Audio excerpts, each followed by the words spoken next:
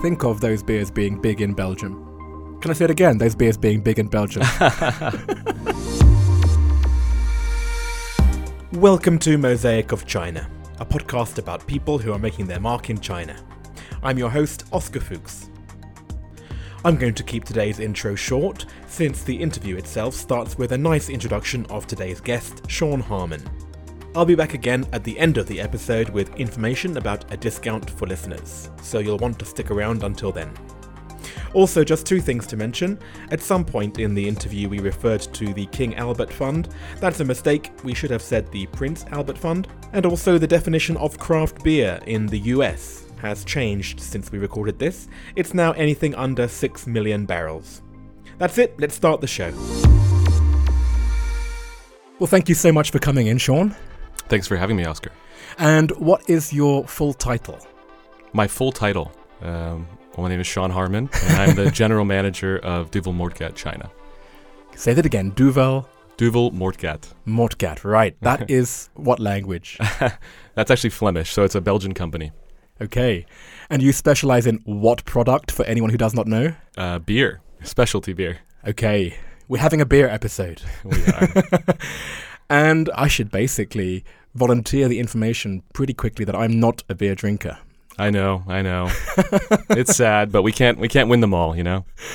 Well, let's start in the same way that I start every episode, which is, what is the object that you've brought in that in some way exemplifies your life here in China? I brought in a bottle of Vedette Extra White. Okay. I wanted to be less cliche with what I did, but I couldn't. Think of anything that was more representative of my China experience. So this little bottle of Vedette Extra White is actually what took me all over China over the past 8 years, helping to grow the Duvel Moortgat business here. It's our best-selling product for our company in China, and it's been the real growth engine throughout my 8-year tenure. So it's a big part of my story. And actually, you'll see here, this bottle in particular has your face on the back. Dude! Okay, oh my gosh. So that's one of the special things about Vedette, is that each bottle has a consumer's face on the back. So you can go on to the Xiaochengshu on WeChat and upload your photo and get a customized 6-pack or 24-pack sent to your house. So a gift for you. Even though you won't drink it, I'm sure you know some people who will kindly enjoy it. I absolutely do. And it's not about the drink itself at this point. It's about my ego, obviously. So you might not have fed my stomach, but you're feeding my ego. I'm glad I could feed something. Well, look, it's not to say that I don't drink beer. It's just like, it's something which is always like in the background for me. I would never choose it as a drink myself. But when I have it, I do enjoy it. And I have had your beer. So please don't castigate me. I have drunk your beer. No problem. The market is big enough here. There's enough consumers for us to target. We'll let one slide. Okay, good. And have you always been a beer drinker? I have always been a beer drinker. So when I tell my friends, or when my friends first found out that I was going to work for a beer company, they all found it quite interesting because I'm a beer guy and they know it very well. So it was destined to be. It was destined to be. Well, what is the beer market in China? Well, China is the largest beer market in the world in terms of volume. Oh, really? So it's huge, first and foremost. 1 in 4 beers in the world are consumed in China. In terms of profit, it's actually only number 3. Because the price here of beer is quite cheap. I mean, and number 1 brand here is Snow. Oh, right. But you're buying a Snow at, 3 or 4 RMB a bottle, so... And that's from, I would guess, a pretty low start, because historically, China wouldn't have been a beer-drinking country, right? Historically, it's a spirits country. It's a baijiu country. Yeah. But they do like their beer. The market actually is declining slightly every year, as are beer markets all over the world. But what is a nice trend, especially for us, is that super premium beers, or specialty beers as we like to call them, are growing very nicely. So the macro trend doesn't really affect our niche sector so much. Oh, interesting. So had I been interviewing somebody from a more mass market brand, like I'm guessing a Heineken, a Budweiser, what are these brands we're talking about? So the biggest brand in China is China Resources, the company that owns Snow. I think their global headquarters is in Hong Kong. But they have offices all over the place. I'm not sure where their CEO of China sits, to be honest with you. They're big. ABI, of course, AB InBev is a major beer player. They own roughly 1/3 of the beer consumed in the world. Right. And then Carlsberg as well is a big player. Heineken actually joined China resources in China. Those are the big three that the big two we look at in our company really is AB InBev and Carlsberg. But they're so much bigger than we are. It's totally different scales. Right. Yes, because there's been so much consolidation, and not just in beers, but also wines and spirits and the whole alcohol market. But you, as a company, you have remained pretty small, right? I mean, relatively. Duvel Moortgat is a family-owned company, so established in 1871. The CEO today, named Michel Moortgat, is the fourth generation of the family. So the company now is around 500 million euros in gross turnover, and that's doubled in the last 5 years, which is incredibly impressive. Oh, wow. The brands we sell in China are Duvel, Vedette, Le Chouffe, Firestone Walker, Maretsu, and Leafmans. Those are our focus brands here. He's doing his job well. He's got that all off the top of his head. I believe it's you. You are the GM. You said it's a Belgian beer. Like, that has a connotation, right? Because Belgium, the beer culture there is pretty famous. It's a tiny country, but it has a lot of beer brands, right? Have you been to Belgium? I've been to Belgium. I mean, that's actually quite sad that you've been to Belgium, but you are not a beer guy. I'm a waffle guy. Does that count? There you go. I mean, there's enough great waffles and chocolate as well.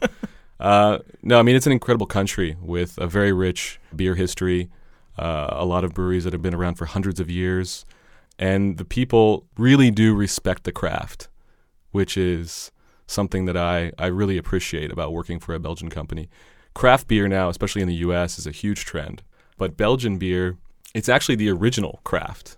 Before craft beer was a thing, Belgian beer was there doing it first and foremost. Well, what does it even mean then? What does craft beer mean? That's a complicated question. In China especially, I mean, the translation for craft, all sorts of companies are claiming now. So you have wheat beers that are considered craft. You have, obviously, IPAs. Anything that's non-lager in China is often called craft beer. Globally speaking, I think it's something that is really focused on the quality of the product.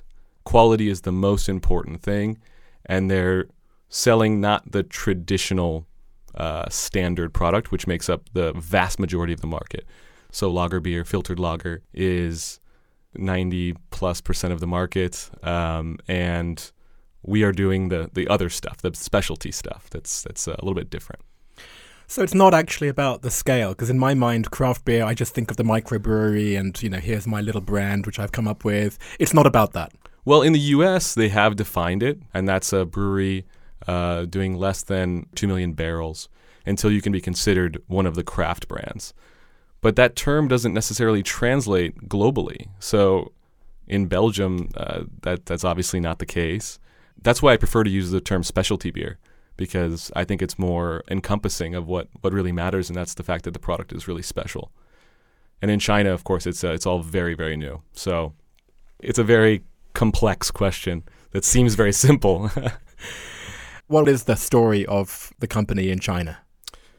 It was started in 2006, technically. The first container arrived in 2007, which at that time for Belgian beer was extremely early, perhaps too early. It took a long time to build the volumes up, but that for sure gave us a very distinct first mover advantage. And it was my boss till today, and my first boss, named Vincent Smets. He came over actually on a government grant. It's called King Albert's Fund. And his goal was to do a market study of 1 year on the potential of the specialty beer industry in China. He completed that study. He said, you guys should definitely open an office and you should hire me to do it. And that's a smart conclusion. It was a smart conclusion, and he did an excellent job. I mean, he from the very early years, he was a one-man kind of Spartan operation. And then slowly but surely we grew. I joined in 2012. That was here in Shanghai.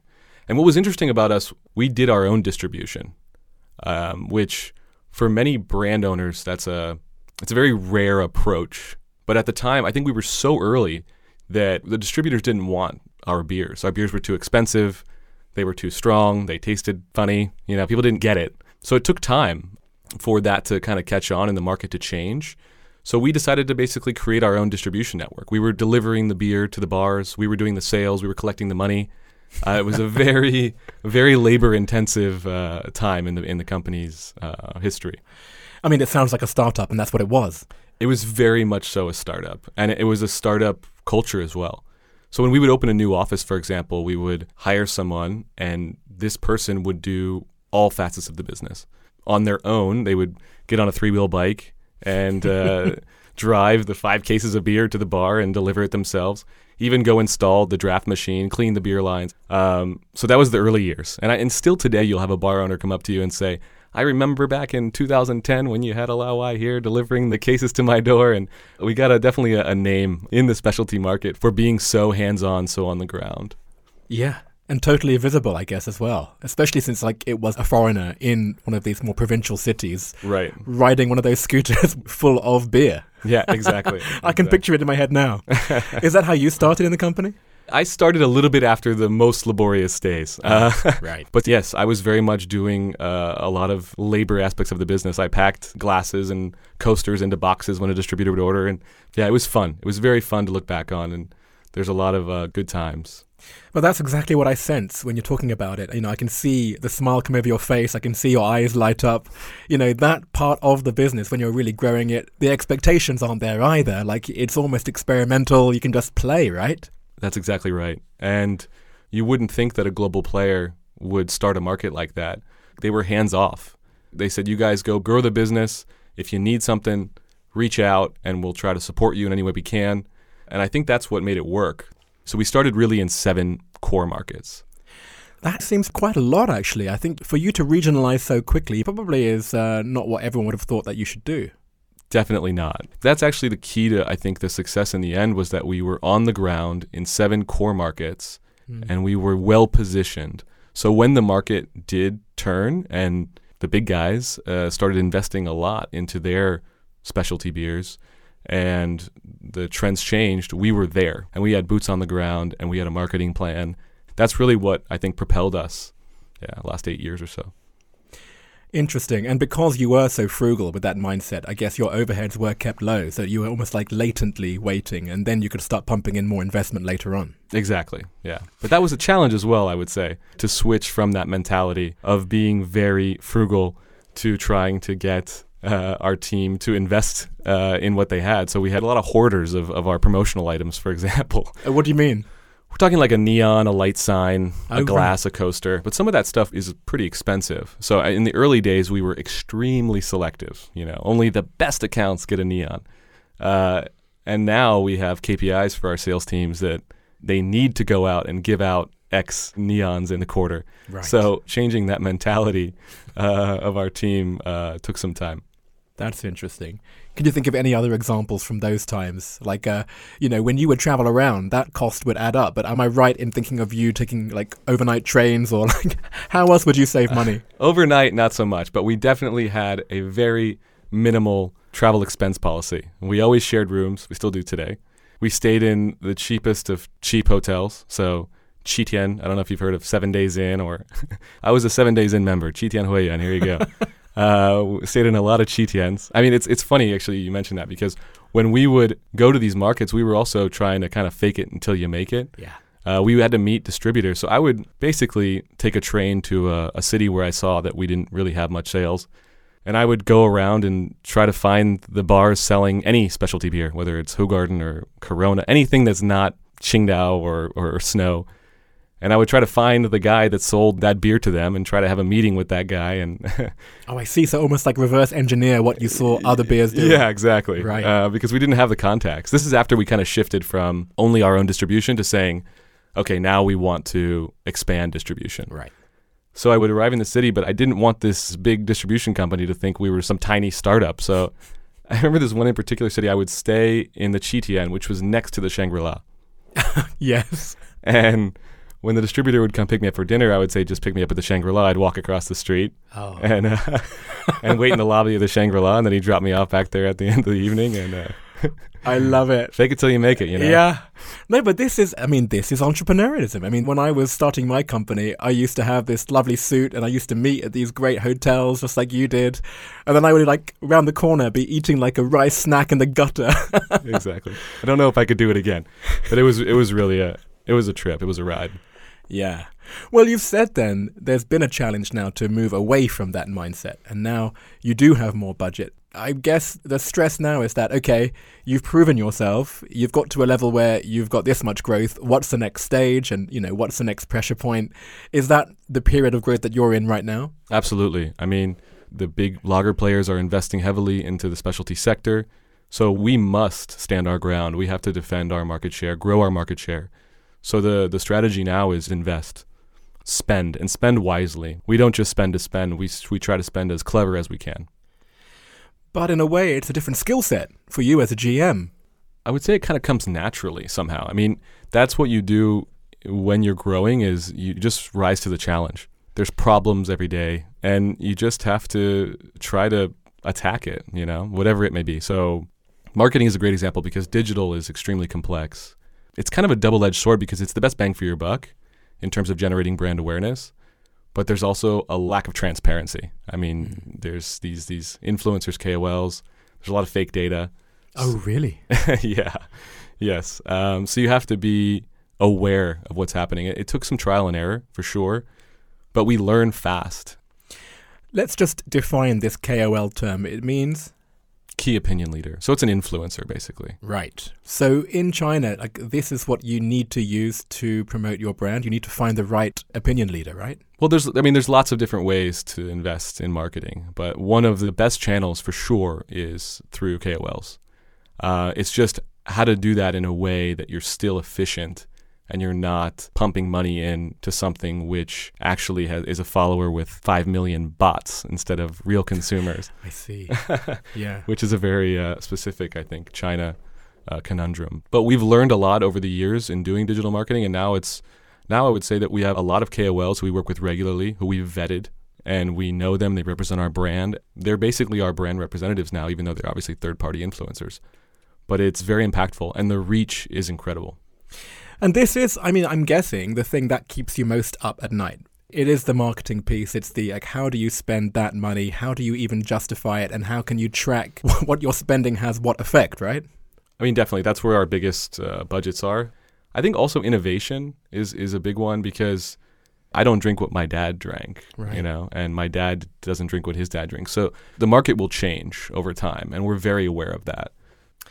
Yeah, you say innovation. It makes me ask, are there any types of beers or flavors that you find here in China that you perhaps wouldn't find elsewhere? In terms of specialty beer, the biggest by far is wheat beer. But now, in the last few years, we've seen a lot of fruit beer as well. So we've actually launched, in addition to Vedette Extra White, we've launched a Vedette Extra Rosé, which is white brewed with raspberries. So, that is a huge trend right now, is to sweeter, fruity wheat beers and other fruit beers. Which strikes me as being a Belgian thing. I think of those beers being big in Belgium. Can I say it again? Those beers being big in Belgium. Yeah, wheat beer. There's definitely a history of fruit beer in Belgium. So they had the first advantage, the Belgian fruit beers. But you also have a lot of craft brewers here that are brewing some excellent IPAs and other unique styles as well. So it's coming. It's just, it's a process. For today, wheat is for sure the most powerful sector. And who is your consumer? Do you have a particular demographic that you are marketing towards, or who just happen to be the ones who like your beer? Generally, it's younger people. It's early 20s to late 30s. Our female demographic is actually quite strong as well. But yeah, it's young people who are kind of looking for something better. It's affordable luxury. Right. This is it, because it's a premium beer, but it's not such a huge leap to go from a bog standard beer to your beer, right? Right. In a shop, you're buying it 16 to 25 kwai. It's not going to break the bank, but you can appreciate some of the best beer in the world for that affordable price. Nice. And, you have gone through so many changes. What do you see as the future? It's a good question. I think that it's so hard to leave China. The growth, the energy, I love the city, I love the people. Yeah, so we'll see. For now, it's a growth story. Yeah. And why not continue riding that wave while it lasts, right? Riding a wave of beer. Exactly. That would be a dream to some people, less so for others. Thank you so much, Sean. Now let's move on to part 2. All right, let's do it. 10 questions. Let's do it. Are you ready? I am ready. Am I ready? Question 1. What is your favorite China-related fact? My favorite China-related fact. There's so many. The easiest thing is to do with the scale of the country. This is maybe less true today after COVID, but a few years ago, China's economy was growing at the pace of one Australian economy every year. Oh, wow. Yeah, it's always interesting when you make that like-for-like comparison, Yeah, because it your does. mind can't really understand the scale. Yeah. What does GDP growth mean? No, exactly. It means one new Australia. Yeah, it's a bit like when they say, oh, this is like 5 football fields worth. You can kind conceptualize a little Yeah. bit. Yeah, exactly. Australia size. Question 2. Do you have a favorite word or phrase in Chinese? Let's think. I think the one I really like is it's a phrase, 车到山前必有路. Before the car reaches the mountain, there must be a road, which I think is really relevant here because things are often not that easy. But if you do keep pushing and you keep going for it, usually you will find a way. It really spoke to me when I first heard it. And it's simple Chinese. I mean, it's not Yes. complicated. It's not like one of these 4-character Chengyus, which you have to really really know the story behind it. It's very direct and it speaks to me. So I love that one. Yeah. And is it fatalism where the road will suddenly appear, or is it that you have to make the road? To me, it says just keep going. If you just keep driving, you keep going, the road will go through. I like it. Thanks so much. Never heard it. I'm going to use it. Please do. What's your favorite destination within China? It's such a big country, so You've traveled quite a lot, right? I've traveled a lot in China. I've been to most of the provincial capitals at this point. There's definitely more beautiful places in China than Moganshan, but to me, it's kind of a sentimental place. I mean, we've had a lot of our annual company meetings there with our management team. We cook together, we run together through the mountains, we do walks, and we create the new strategy for the new year. I also go there with my friends on weekends to get out of the city. To me, it has a very special place in my heart. I mean, now it's getting so built up, which is a bit of a shame. Yes. Um, People like you keep talking about it, man. I know. Now I'm sitting here saying it on a podcast, which isn't helping my case, I guess. But If you left China, what would you miss the most and what would you miss the least? what I would miss the most is the energy. I think I mentioned that in our chat. It's just so powerful here. If you push and you have a great product and a great plan and you put it to action, things can happen. And people work hard. And it's fun. It's addicting, that sort of energy where you feel like anything is possible. Then the other side of that question is it's got to be the pollution. And it's not only the air pollution.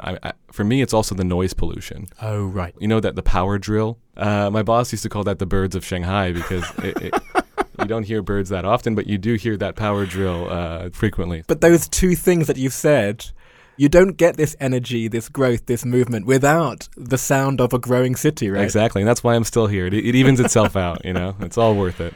Is there anything that still surprises you about life in China? I mean, every day, yes, absolutely. That's also one of the things I like so much about living here. But recently, top of mind is for sure e-commerce. The power and reach of a channel that's so new and how quickly everyone, it seems, has adapted to it, regardless of age. I mean, everyone is buying online, it feels like. Okay, next question. What is your favorite place to go out, to eat or drink or just hang out? So I'm a Jing'an guy. I've lived in Jing'an most of my time in Shanghai. It's a district downtown. And our office is right at the crossroads of Wuding and Jiaozhou, which you know.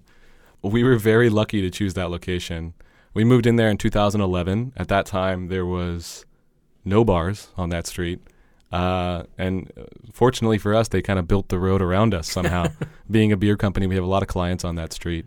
So we'll pop down to Malabar, have a beer there. Malabar. But there's a lot of places I could mention to go have a good beer. I also love the Rooster. I love Café de Stagiaire, but it's countless. I mean, being connected to the F&B industry. So. Yeah. Well, I like Malabar because that has a nice, interesting link to Angie Wu from season 1, who said the same bar. So maybe, Oh, really? Yeah. Okay. Maybe you're going to run into her there. Okay, yeah, it's a great place. What is the best or worst purchase you've made in China? The best purchase. I've listened to some of your podcasts, and I was really trying to think of something different. But there's no better answer than the scooter. I mean, the scooter is... Oh, right. It shrinks the city. I've had a scooter since I first arrived, and it's It's one of my favorite things to do, just to ride around the city on my scoot. My fiance also has a scooter, and we love to cruise. It's amazing, especially when the weather's nice. What a beautiful romantic image you're giving me. Actually, I'm not even on mobikes now. I just walk everywhere. Wow. Yeah. What is your favorite WeChat sticker? Okay, he's getting his phone out. Let me just check mine. I don't know why I love this sticker, but if you talk to my colleagues, they will say that I certainly overuse this sticker. It's Denzel Washington in Training Day, and he just says, boom. I don't know why. It just makes me laugh. And when you get good news at work or something happens where you land an account, and to celebrate a bit, just give it an old Denzel boom. Okay, I'm going to use this one. That's a great one. It's also a great movie if you haven't seen it. I haven't seen it. Check it out. It's worth watching. It's an action movie, is it? Yes, but with great dialogue. Okay. I'll do it. Try it. What is your go-to song to sing at KTV? I wish I was a better singer, but I'm not great at KTV. I'm not the star of the room by any means. If I have to sing, and I will sing. I used to very much like the Red Hot Chili Peppers, and the range of the lead singer, Anthony Kiedis, he doesn't get too high or too low. Right. So it's manageable without completely embarrassing yourself. Maybe By the Way, if I have to choose one. And finally, what other China-related media or sources of information do you rely on? I was actually just this morning listening to the new Sinica Business Brief. Right. I think it's a weekly podcast. It's like 20 minutes, and it just updates you on kind of all that's happening in the world of China business. I also read Axios on China. Right. It's a newsletter in your inbox. It's great. Interesting. So that's two great sources of China news for sure. Yeah. Well, thank you so much, Sean. I mean, as I said at the beginning as well, I'm not a beer drinker. Let's have one beer together, and then maybe you can reassess. Done. Okay. Done. And before you leave, let me ask you one final question. Who, out of everyone you know in China, would you recommend that I interview for the next season of Mosaic of China? So many options. But I think a really cool story is the story of Peddler's Gin Company. Right. A friend of mine is a co-founder there, Fergus, and they're creating something I think is really impressive. It's a great quality product. Still alcohol industry, but different. It would be a cool story, I think, for everyone to learn. That's great. Well, maybe that is the equivalent story in the world of gin as you are in the world of beer. Yeah, it's a startup story for sure. Great. Thank you so much, Sean. Thank you, Oscar. It's been a pleasure. So first things first, where's the discount I mentioned? For this one, you'll need to be in one of the WeChat groups for the show. I've posted a special QR code there, which you can scan to open the mini program.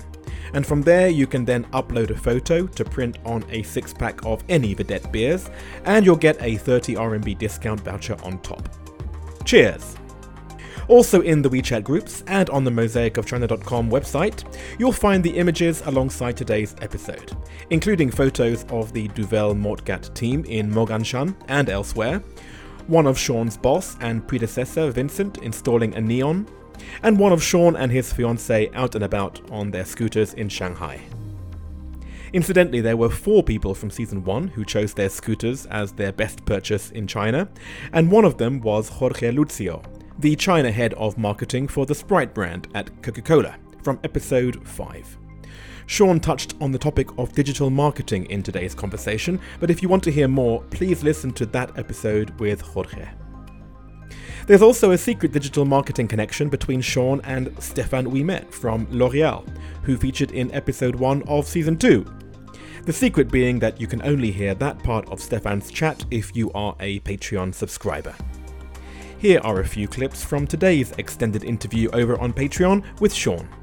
We ended up staying in Hong Kong for 5 weeks with, I think, 3 cancelled flights.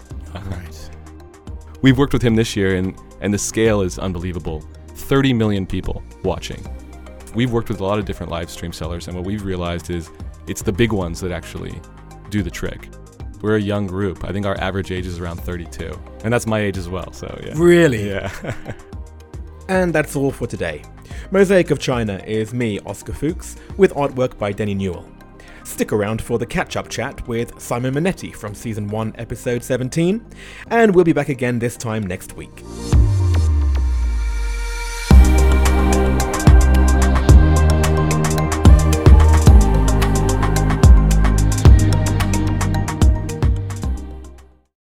Hello, Simon. Hi. The dulcet tones of Simon Minetti. How the hell are you? I'm tired. I've been off coffee now for maybe 12 days, and it's hard. And I've been off booze since, just checking my watch, for 8 days. And that's less hard, but now it's the weekend, so it's a true test. Ooh, that's right. So this is a January thing for you, is it? Yes. And you are visibly struggling. Thanks. It is Friday afternoon, first week back at work, -4 degrees, so it's a tough time. It is. Well, let's start there then. So you said that it is the end of a long week of work, and that's one of the changes that I know has happened since our last chat. Was it not mentioned at all last time? No, maybe not. So I'm now managing director of Ritter Sport China, the wonderful German chocolate company that is very well represented in many expat stores in China. So it massively over-indexes amongst the expat community, but we need to grow among the true heart of China. Things like localizing the brand, getting the portfolio right, and this Ritter Sport family cares very deeply about their impact on the world through the company. The company they see as something that was gifted to them through inheritance, and it is their opportunity to do good in the world. So chocolate is actually just a vehicle to do good in the world. And every company you join will tell you you've just joined a family, and they will say they care about you and that they have a purpose and a vision. But having been on the agency side, I've advised so many of those companies on how to structure their vision and their mission, and it's all so synthetic. Whereas you come to a company like Ritter Sport and you see it, there is an authentic value system driving this company. So that has been an extremely motivating and rewarding experience. So though I look exhausted, I'm in a very, very happy place. Nice. But I don't want to go into the chocolate industry. Okay. What I want to latch onto is the word family, because that's another big change that we've had since our recording. What happened? So I have a baby boy, Louis Edward Minetti. Quite a mix of culture there. And I have a wife that is 5 months pregnant. Dude! Yeah. Congratulations. Yes. I'm glad that I caught you now before your life gets even more into a turmoil. So, what were you doing in the last year over COVID? So I was off to New Zealand for a wedding over the Chinese New Year period. And then, say, by Feb 6th or so, flights were cancelled and we had to make a new plan. So ended up with all of our summer gear flying directly into the depths of winter, or I should say the tail end of winter in Europe. And I spent the next 9 months in my mother-in-law's polo shirts because my mother-in-law is the sweetest woman alive. I feel bad about saying it, but honestly, we had the most incredible 2020. Right. We were so lucky because we were staying in Talois, which is near Annecy. You're surrounded by beautiful nature. It's France, so the food and wine is spectacular. We were really, really lucky. Yeah. I'm just going back to our original episode, and I'm thinking about what you said about what you would miss the most and miss the least if you left China. And you did leave China. So I wanted just to check on you and to see, was that true? So what you said that you'd miss was the optimism of China, because whenever you go to Europe, it's all grumpy and negative. And then what you said that you'd miss the least is when the internet doesn't work properly. Interesting. So optimism, definitely true. But when you move into the house of another, what I really missed was being able to be selfish and impolite, basically. Impolite. I found that challenging, and that would kind of build up. And in the end, I didn't get to see so many people because we were in lockdown, so I only saw those immediately around me. So, I can't say that I tested that one. In terms of internet, I actually had a lot of problem getting stable internet in France as well. So, both of those have been dispelled, really. Interesting. Yeah, I was wrong. On that note, let me say thank you again for coming in. It's great to see you, to have a catch up. The person you recommended for season 2 actually couldn't be part of this season, but I found a good replacement, so I will be posting this conversation at the end of that episode. But I'm very happy that there is an excuse for us to be in the same room again, and I hope we have another excuse to do it again in the future. Me too. Lies!